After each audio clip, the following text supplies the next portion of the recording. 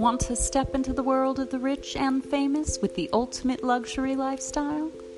Get a royal subscription to Beverly Hills Magazine today.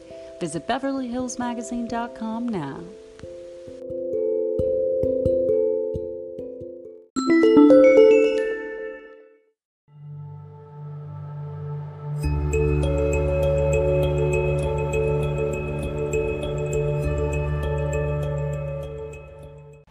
Hello, beloved children of God. We're back with Scripture of the Day, reading Psalm 52:4.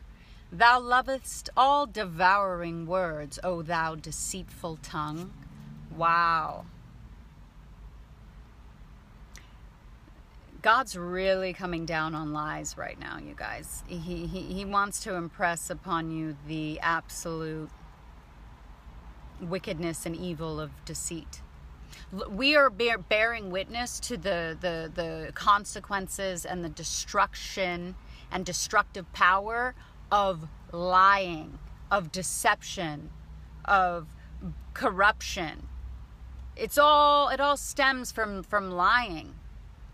And why do we lie? We lie to protect ourselves and to hide something evil that we've done. The devil is the father of all lies. Repent.